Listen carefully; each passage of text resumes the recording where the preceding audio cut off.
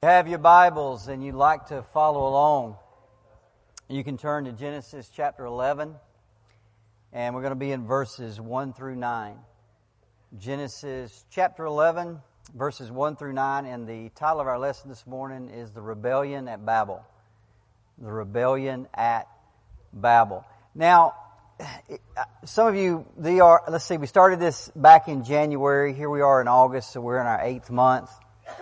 And you might remember about 8 months ago when we first started talking about Genesis, we said that it was divided really into two sections, that chapters 1 through 11 kind of make up one section, and then chapters 12 through 50 make up another. And so we're coming today to the end of section 1. And this section, 1 through 11, has really been all about origins. If you think back to the first chapter, it's about the origins of the universe, of space and time and matter. It's about the origins of life. We've seen the origins of cities and marriage and family, of culture, of working with metals, of poetry, of music, of animal husbandry. I mean, the list just goes on and on. We've seen the origins of sin and guilt and forgiveness and redemption. And then last week and in this week in chapter 11, we see the origins of nations and the origins of languages. But after chapter 11, after this chapter, Genesis is going to change. Okay, chapter 11 kind of serves as a pivot point for the book. So everything before this chapter is all about origins. Everything after this chapter, it changes. You see, today we're going to see what caused the dispersal of nations across the planet. And out of this dispersal, one nation is going to rise to the top. One nation is going to become the focus of not only Genesis, but the focus of God's attention. So as we move into chapter 12, we won't do that next week, but the week after, everything turns to Israel. Everything comes to be about the formation of Israel, how Israel came into being, and really Israel's role in the redemptive plan of God. So we'll be turning to that in a couple of weeks. But today we chapter 11 is kind of that pivot point that changes from origins over to the nation of Israel and how all this came about. Now we're going to look at 9 verses today, really, really interesting verses. I did it in one lesson, but I was hard-pressed to get it all in there because there's so much here. There's 9 verses. The first 4 verses are about what man did. The second 5 verses are about what God did in response. So let's begin in verse 1, Genesis 11. It says, "Now the whole earth had one language and the same words." Now, you might read that and that might sound a little redundant. Like, why would he say that? Why would you say you got the same language and the same words? Isn't that the same thing? Well, it's not the same thing. Language actually means language. The same words means they have the same vocabulary. Let me give you an example of this. For example, if you look at the countries today, United States and England and Australia and Scotland and New Zealand, we all speak the same language, right? Which is what? English, but we don't have the same vocabulary. Right? I've got some friends of mine that work for my company. I've got one in Australia and another one in the UK, and I'll talk to them sometimes and they'll say things I got no idea what they just said. And we're speaking English, but they're using phrases and things, and the same thing with me. I'll say something, and they'll say, "Can you repeat that in the King's English?" They'll say that to me sometimes, right? So you can both speak English, but you can have different vocabularies. But what Moses is saying here is that's not the case. Not only are they speaking the same language, they have the same words, they have the same vocabulary. Okay, so you may say, well, what's the point? The point is there is no barrier to communication, none at all. You can't say, well, I know we speak the same language, but we misunderstood one another. No, you can't say that. They have the same language and the same vocabulary. So there are no barriers to communication. Therefore, there are no barriers to unity. The Hebrew literally says they had one lip and one set of words, one language and one set of words. Look at verse 2. "And as people migrated from the east, they found a plain and the land of Shinar, and they settled there." Now, a plain, as we know, is a large area of flat ground, right? That's what a plain is. It's a large area of flat ground. Now, I don't know how well you guys can see the map. I used this map a couple weeks ago And we know that the ark landed, the Bible tells us, in the mountains of Ararat. And we know where that is today. That's in far eastern Turkey. It's still there today, obviously. And a couple weeks ago I said, well, the Tower of Babel would be a little southwest of there. Now, if I actually zoom in there a little bit, I actually went out to Google Earth and got this map for you. If you look at where the mountains of Ararat are, I don't know how well y'all can see that, but it is super mountainy in Turkey. I mean, it's all up there. It's mountains, even into northern Iraq, modern-day Iraq, and into northern Iran. It's very, very mountainy. But if you come from the east, if you kind of move to the southwest, you eventually get into northeast, to modern-day northeast Syria, to northern Iraq. And that area there is called the Mesopotamian Valley. It's a very fertile valley, and even secular scholars will tell you that's the cradle of civilization. They've done enough archaeological digs that everybody agrees that's the cradle of civilization. So when the Bible talks about the land of Shinar, that's what it's talking about. They came down out of the mountains, and eventually they came into this very fertile area there. It's very large, very flat, and they settled there in the land of Shinar. They've got now they're all in one place. They've all got one language, and you have to remember they got one leader. Remember back last week in chapter 10, when it's going through the genealogy, it says, Cush begat Nimrod. He began to be a mighty one on the earth, and the beginning of his kingdom was Babel in the land of Shinar. So he begins to develop this land. So here we are. You've got this guy Nimrod who kind of leads all these people out of the mountains. They settle out here in this Mesopotamian valley, and he's got this kingdom that begins with this city called Babel. And he's building other cities, but it starts here. And so he's building an empire. He's building a kingdom in this land of Shinar. By the way, hundreds of years later, you'll get to the book of Daniel, and you'll read this, Daniel 1 through 2. In the 3rd year of the reign of Jehoiakim, king of Judah, Nebuchadnezzar, king of Babylon, came to Jerusalem and besieged it. And the Lord gave Jehoiakim, king of Judah, into his hand with some of the vessels of the house of God, and he brought them to the land of Shinar, to the house of his God. See, Babel eventually becomes Babylon. The kingdom of Nimrod eventually becomes the kingdom of Nebuchadnezzar. So see, Nebuchadnezzar, they all were in that area right there. And so hundreds of years later, you've still got this kingdom going on, right? So eventually, Nimrod, down the line, hands it over to Nebuchadnezzar. So here they all are. They're settled in one place. They've all speaking the same language. There's no misunderstanding. They're using the same words. They're united under one leader in one kingdom. So what's on their mind to do? Well, look at verse 3. And they said to one another, Come and let us make bricks and burn them thoroughly. And they had brick for stone and bitumen for mortar. Bitumen is like an asphalt or a tar. Now, right here on display, this is a simple statement, but it just puts on display the ingenuity and the intelligence of mankind. Then as now, by the way, there's plenty of clay in that area for brick making. Also, there's pools of asphalt that kind of pool up. Obviously, those countries are well known for what? For oil production, right? It's closer to the surface there than it is just about anywhere else in the world. And so today, even by the Dead Sea in areas, there's places of asphalt or tar that'll just kind of bubble up to the top of the ground. So they figured out how to take the clay, and of course, they probably watched it. If you see clay when it rains, it's moldy and slick, and then it sits in the sun, and what happens?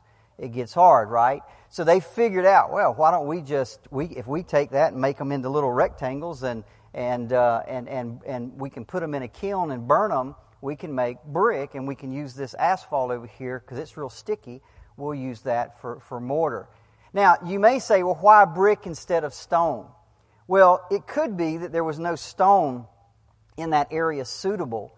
But anybody that's ever done masonry work knows stone is very difficult to work with, right? Because you got to chisel it and get it to fit. Bricks, if you can build bricks in just the same shape every single time, it's much easier, right? And isn't it incredible that here we are thousands of years later and we're still doing the same thing? It's just incredible to me. We think these guys were cavemen. They're not cavemen. These are smart people. And they figured this out from nothing. right? Let's make brick. And so that's what he's pointing out here is how smart they were, how ingenious they were for figuring things out and doing things with them. Whatever the reason they decided to make brick, once again, it just shows us the difference between men and animals, right? How ingenious, how intelligent they are. Unfortunately, we tend to use our ingenuity for the wrong reasons. And we've seen that even today, right? Look at verse 4. And then they said, "Come, let us build for ourselves a city and a tower with its top in the heavens, and let us make a name for ourselves, lest we be dispersed over the face of the earth." Notice, let's build a city for who? For us. This isn't a city for God. It's not for His name, not for His glory. It's not being built in His honor. Let's do it for ourselves. So this is the first city of man being built after the flood, and it's not only built by man, it's built of man and for man. God's not even in the picture here.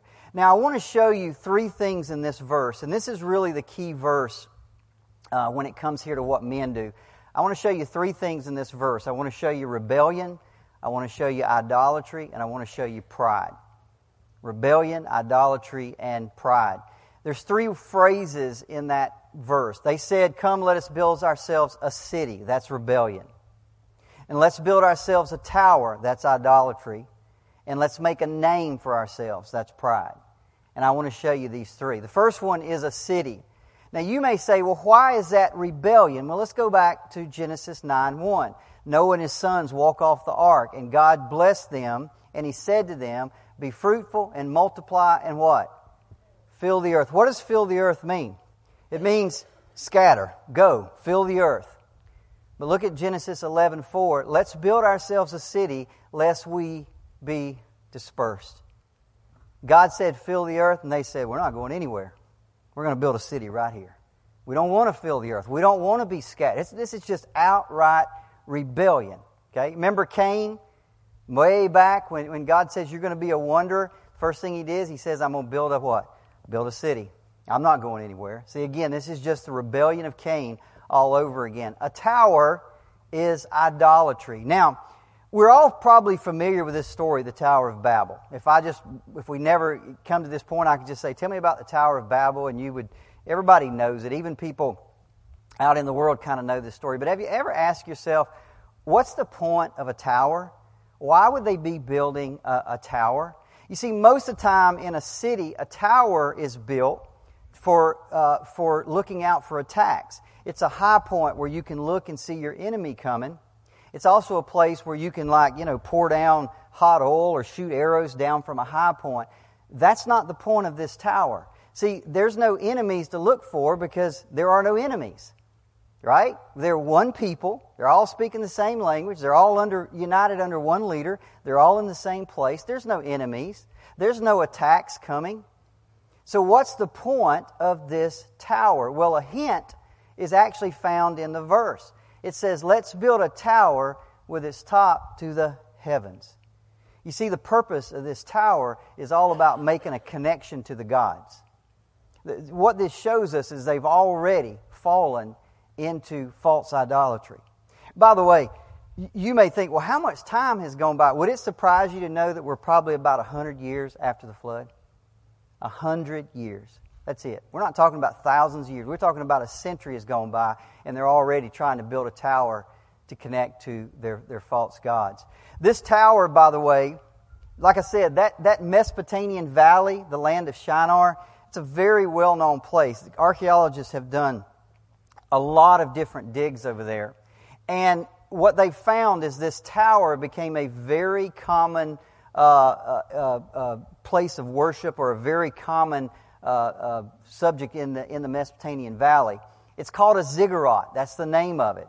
And all these different digs they've done, they've uncovered probably about 30 to 50 of these ziggurats in these ancient cities. This is what it actually looked like. When we think a tower, it's not like the Eiffel Tower. It's not like a cell tower. It just doesn't go straight up. It's these series of different bases that go higher and higher and higher up. I read one website, it said this: ziggurats are structures that are made of raised platforms that lead up to a holy place on top of them.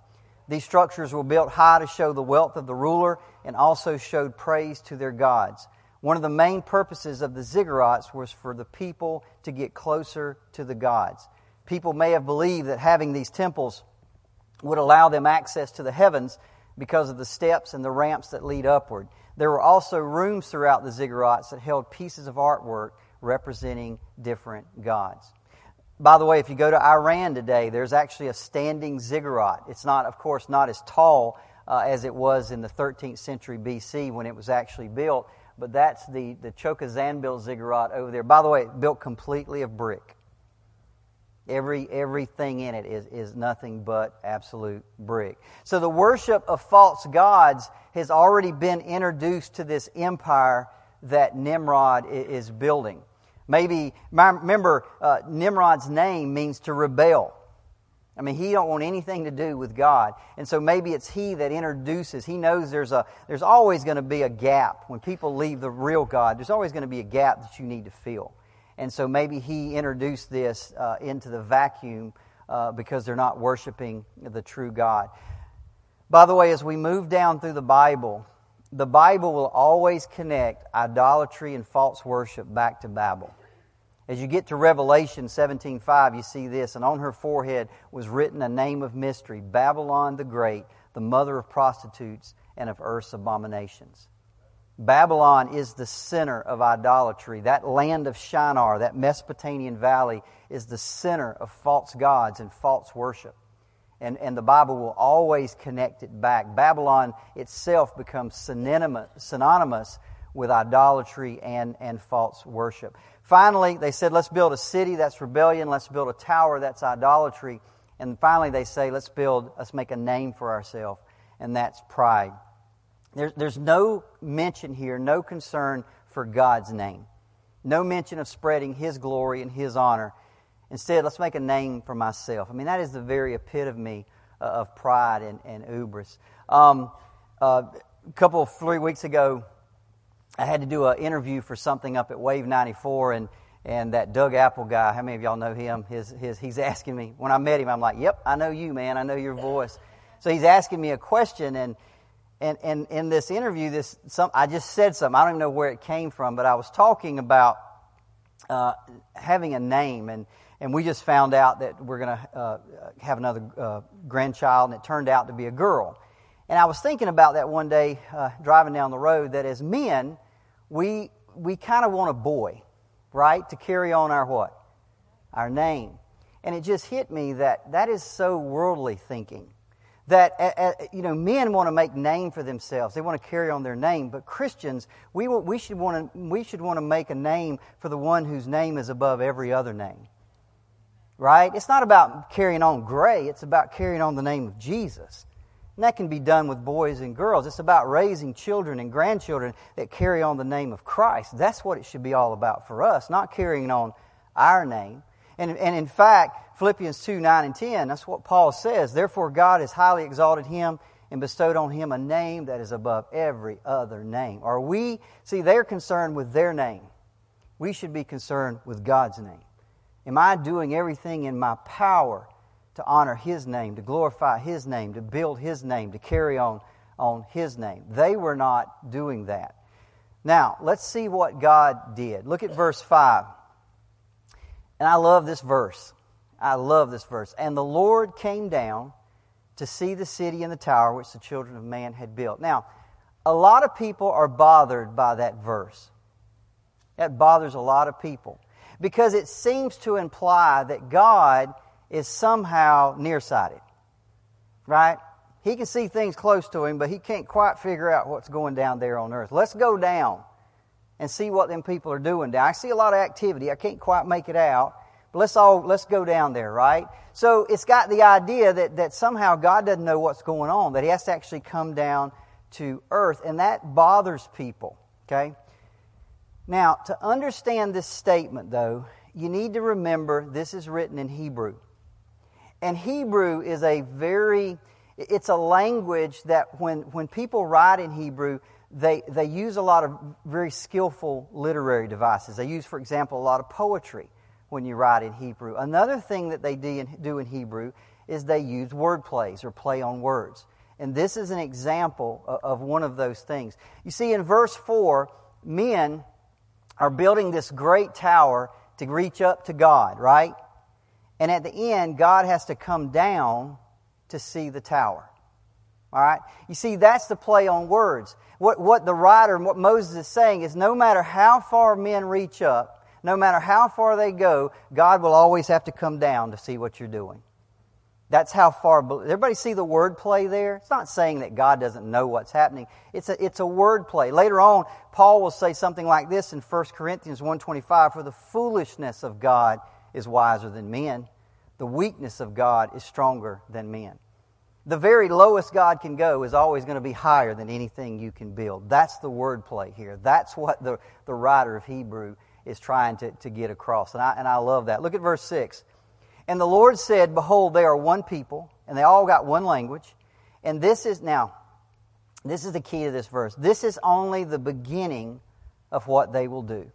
And nothing that they propose to do will now be impossible for them." Now, this part of the story has always kind of stumped me.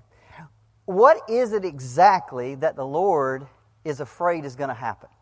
What exactly is it that God says, man, they're going to do anything they want to do. Nothing is going to be held back. Is he afraid we're going to build a rocket ship and go to Mars? Is he afraid we're going to discover DNA? What's going on here? What is it that he is so concerned with what might happen? Well, here's the thing. At this point, what you have to understand, one language, one people, one place, one leader. They are in perfect unity, but there is a dark side to unity. Okay, we talk about unity a lot in the brotherhood and in the church, but there's always a dark side to unity. And the reason is because people are sinful and rebellious and idolatrous and wicked. And when you take a bunch of sinful, idolatrous, rebellious, wicked people and you unify them, bad things happen. Bad things happen. See, when you unify sinful people, it exacerbates the evil that they can do. It exacerbates the wickedness that they can accomplish. We say it all the time. Power corrupts, right? Ultimate power corrupts ultimately. You always got to have checks and balances in place because people are inherently bad. And see, God knows this, and it's unacceptable to Him. I'll give you, again, evil people all speaking the same language, all in one place. They lack any kind of checks and balances against that evil. There's no constraints to hold them back. Let me give you an example. In the 30s and 40s, Hitler wants to take over the world, right? And he had a powerful nation united behind him. Did he not? And by the way, he was almost successful. But he wasn't. Why? Because other nations rose up and stopped him. But what if everybody would have got on his side? What if everybody would have united together with him? Can you imagine what we'd be living under today? You see, what you need to understand, and I'm not saying wars are good things. That's not what I'm saying. But what I am telling you is this. The checks and balances system that God has put in place with different nations is a grace of God. Because when you get evil people and you get them united, bad things happen. Bad things happen. I want to give you an example. There's a book out there. It's called Neighbors. And it's a secular book. It's not a Christian book, but it's a really interesting book. It's called Neighbors. The subtitle of the book is The Destruction of the Jewish Community in Jablonne, Poland. It's written by a guy by the name of Jan Goss, who is a sociologist. Now, the book is a study in what happened in this city. So let me tell you a little bit about Jan Goss and these kind of guys. You see, sociologists today are very evolutionary minded. And they believe that, everybody know what a sociologist is, right? It's a person that studies social structures and cultures and social aspects of the world. And they're very evolutionary minded, right? So they believe that people are evolving and they're getting better and better and better and better, right? That's just what they believe. That's a foundational to their whole science. By the way, it's called progressivism. See, people out there today that are letting anything go and homosexuals get married, they're called progressives because in their mind, you're old-fashioned. You haven't progressed the way they have. See, they believe that people are getting better and better. And this guy that wrote this book believes that too, that he's an evolutionary-minded sociologist, so he believes people are getting better. So when human beings who are getting better and better, they do something bad, there has to be a reason for that. Something made them do it. Maybe they got brainwashed by somebody, or maybe they were in a desperate situation. But when you see people do really bad things, sociologists believe it has to be something outside of them makes them do it, because after all, people are good. Everybody with me so far, right? See, this is how they explain the Holocaust. You got German people, good German people, and they massacre 6 million Jews. Why? Because the Nazis brainwashed them. They just brainwashed them. See, that's how they explain the Holocaust. It's not because people are bad. It's because they must have been brainwashed. The problem is they keep running up against situations that they can't explain. And Jebwabne, Poland is one of these examples. In 1939, for those of you that are familiar with World War II, Hitler wanted to take over the world, and he wanted a buffer between him and Russia. He didn't want a war on his eastern front, so he wanted to create a buffer between him and Russia. So what he did, he invaded Poland, and he split Poland up. He annexed the eastern half to Russia, and he took the western half. So they had a little buffer. And this town of Jebwabne, Poland, was on the Russian side. It was on the eastern side. So for 2 years, from 1939 to 1941, they're under the control of the Russians. They never met a Nazi. Nazis aren't there. They've never met them. There are 3,000 people living in that town. 1,400 are Gentiles, 1,600 are Jews. And the Jews had lived in that town for 300 years. They had worked alongside the non-Jews. They had farmed alongside the non-Jews. They had gone to school with the non-Jews. And everybody was getting along fine for 300 years. And then, as I said, for 2 years, after Hitler takes over Poland, he gives that town, or in that eastern half, he gives that to Russia. Everything's going along fine. On June 22nd of 1941, Hitler changed his mind. He broke his truce with Russia, so he sweeps back through Poland, and he takes over the eastern half of Poland, and he takes over the town of Jebwabne. On July 10th, 18 days later, 18 days after the Nazis come in, the Gentiles went on a killing spree. The ones they couldn't stab with pitchforks, the ones they couldn't behead with an axe, they just herded them all into barns and burned them to death. 1,600 Jews killed in one day. Not 2 weeks, not 3 weeks, not a month. One day, they killed 1,600 Jews in that town. And see, the sociologists, they can't explain that. Because you can't say they were brainwashed, because the Nazis were only there for 18 days. You're not going to be brainwashed in 18 days. There's no propaganda. There's nothing like that. So the question becomes, why did this happen? See, history records that not one of those Jews was killed by a German soldier. Every single one of them was killed by a neighbor, which is the title of the book. And the sociologists in the book are saying, why? Why did this happen? Well, let me tell you why it happened. See, the Germans just gave them permission to do what they already wanted to do. That's why it happened. The Germans gave them permission, just go do what's already in your heart. See, listen real quickly. This is the Bible's description. The world says we're getting better and better and better and better. It's called progressivism. This is what the Bible says. Romans 3:10 through 18. There's none righteous. Not a single one. Nobody seeks for God. All have turned aside. Together they've become worthless. No one does good. Not even one. Their throat is an open grave. They use their tongues to deceive. Their mouth is full of curses and bitterness, and their feet are swift to shed blood. That's the Bible's diagnosis of the human condition. No matter what sociologists say, the Bible says that's who we are. You see, all it takes in this world to create a world where people massacre one another is just to have a government that says it's okay. That's all it takes. Just have a unified government that says it's... Listen, the fact is most people don't do what they want to do because there's a checks and balances in place. They know they'll get in trouble. Everybody with me? It kind of holds them back. But when the government steps in and says, that's okay, they just go do what they want to do. You see, Jebwabne is a testimony to the wretchedness of the human heart. You see, what God knows is this: a unified people, unified in evil, is going to escalate the bad things that they're going to do. By the way, God knows that, and so does Satan. Which is why Satan is working so hard in this world to get us back to a one world, one government, one religion system ruled by a man that the Bible calls the Antichrist. And the horrors that are going to occur under that unified system of world government are documented in Revelation.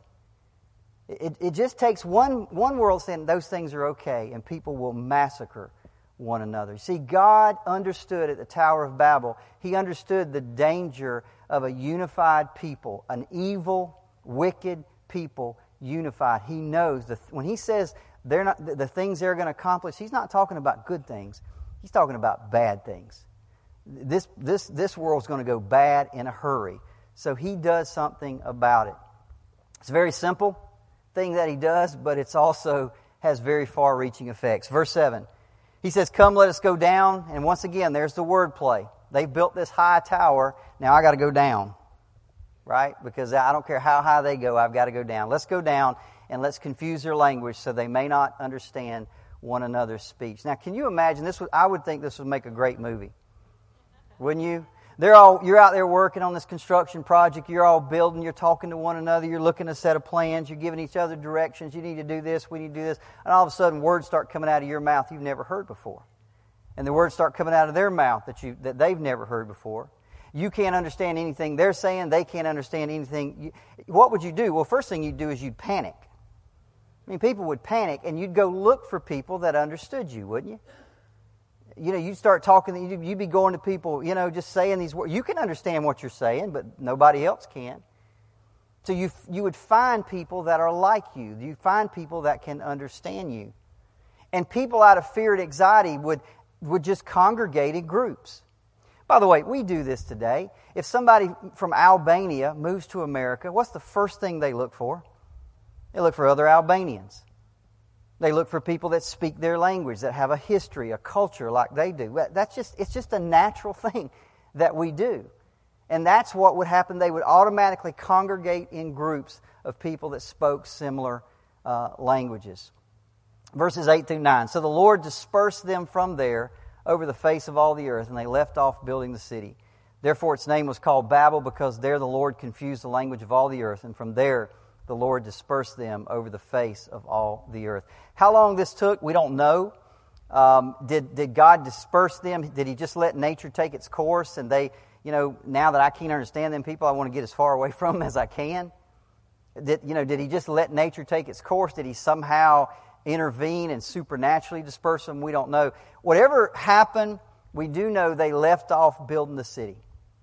Whatever they were doing, they stopped, because they couldn't communicate with one another anymore to get the work done. I want to close with this. This passage has got so many. You could preach multiple messages off of this, because it's got everything in it. It's got all kind of stuff in here about God. It's got all kind of stuff in here about men. It's got all kind of stuff about just different things. And I thought, just real quickly, what does this passage teach us? I'm going to give you 5 things. Number 1, God is sovereign. That passage, God came down. Listen, God's purposes, don't you worry. God's purposes are always going to be accomplished. I don't care what men do. You cannot change God's plans and purposes. He will do exactly what He wants to do. I ran across another study I was doing. I ran across something back in 1982 that caught my eye, and I made a note of it and I went back to it. In 1982, the Catholic bishops drafted. This was back during the nuclear arms race and all this. So the Catholic bishops drafted a letter condemning U.S. policy, and they published it in the Newsweek. And it said this: "Today, the destructive potential of the nuclear powers threaten the sovereignty of God over the world He has brought into being." And I remember thinking, that is the dumbest thing I have ever heard in my life. That is the dumbest thing. Listen, stopping the sovereignty of God, you might as well stand on a track in front of a speeding train. It will run you over, and He will run you over. God will always accomplish His plans and purposes. Don't you worry about that. I don't care what that world's doing out there. I don't care how crazy it's getting. By the way, do you understand the same thing that happened in Jebwabne, how the people got permission? Do you understand that's what's going on out there today? People, you want to be some perverted, crazy person? Feel free. That's your truth. See, the government, culture has given them permission, and they're just going crazy. What held them back? There was always, culturally, there was checks and balances. They're not there anymore.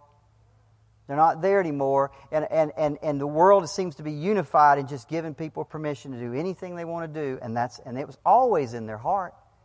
It's always there. They didn't just wake up one day and, I'm going to do something. No, it's always been there.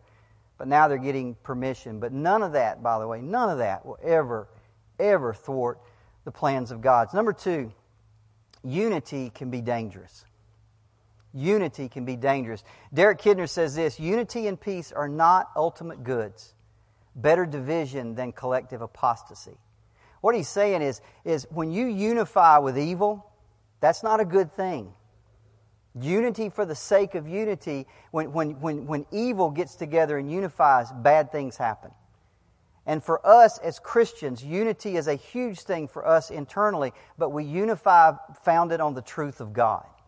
That's the only unity that matters. Any unity that's not built on the truth of God is not a unity worth having. And in fact, it can be a dangerous unity if you want to know the truth. Number 3, pride. God absolutely hates pride. You can see Proverbs 6 if you want to read that. Because pride always sets itself against God.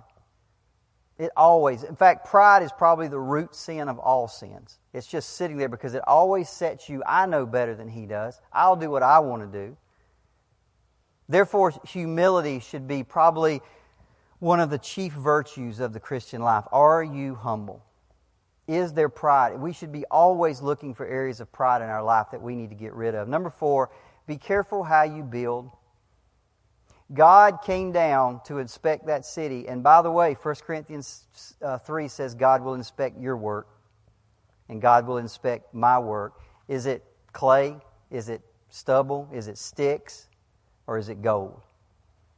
What's the motive behind the things you're doing? Are you doing it to build a name for yourself, a legacy? Everybody look at me. Or am I doing it to build up the name that's above every other name? What's the motives behind what you're doing? Lastly, be careful of religion. See, religion always seeks God through works. Always seeks God. Look what I can do. Let's build this tower. Let's build this church. Let's build this whatever it is. Let's build these works, and we'll reach up to God. So, and we can boast. Look what I did, right? Paul says, I don't boast in anything except the cross of Jesus Christ. Be careful of religion, okay? Because it's all about works, where Christianity is all about faith. Next week, we're going to turn to verses 10 through 32. The title of the lesson is Paganism versus Promise. And we'll finish up chapter 11. Let's pray. Father,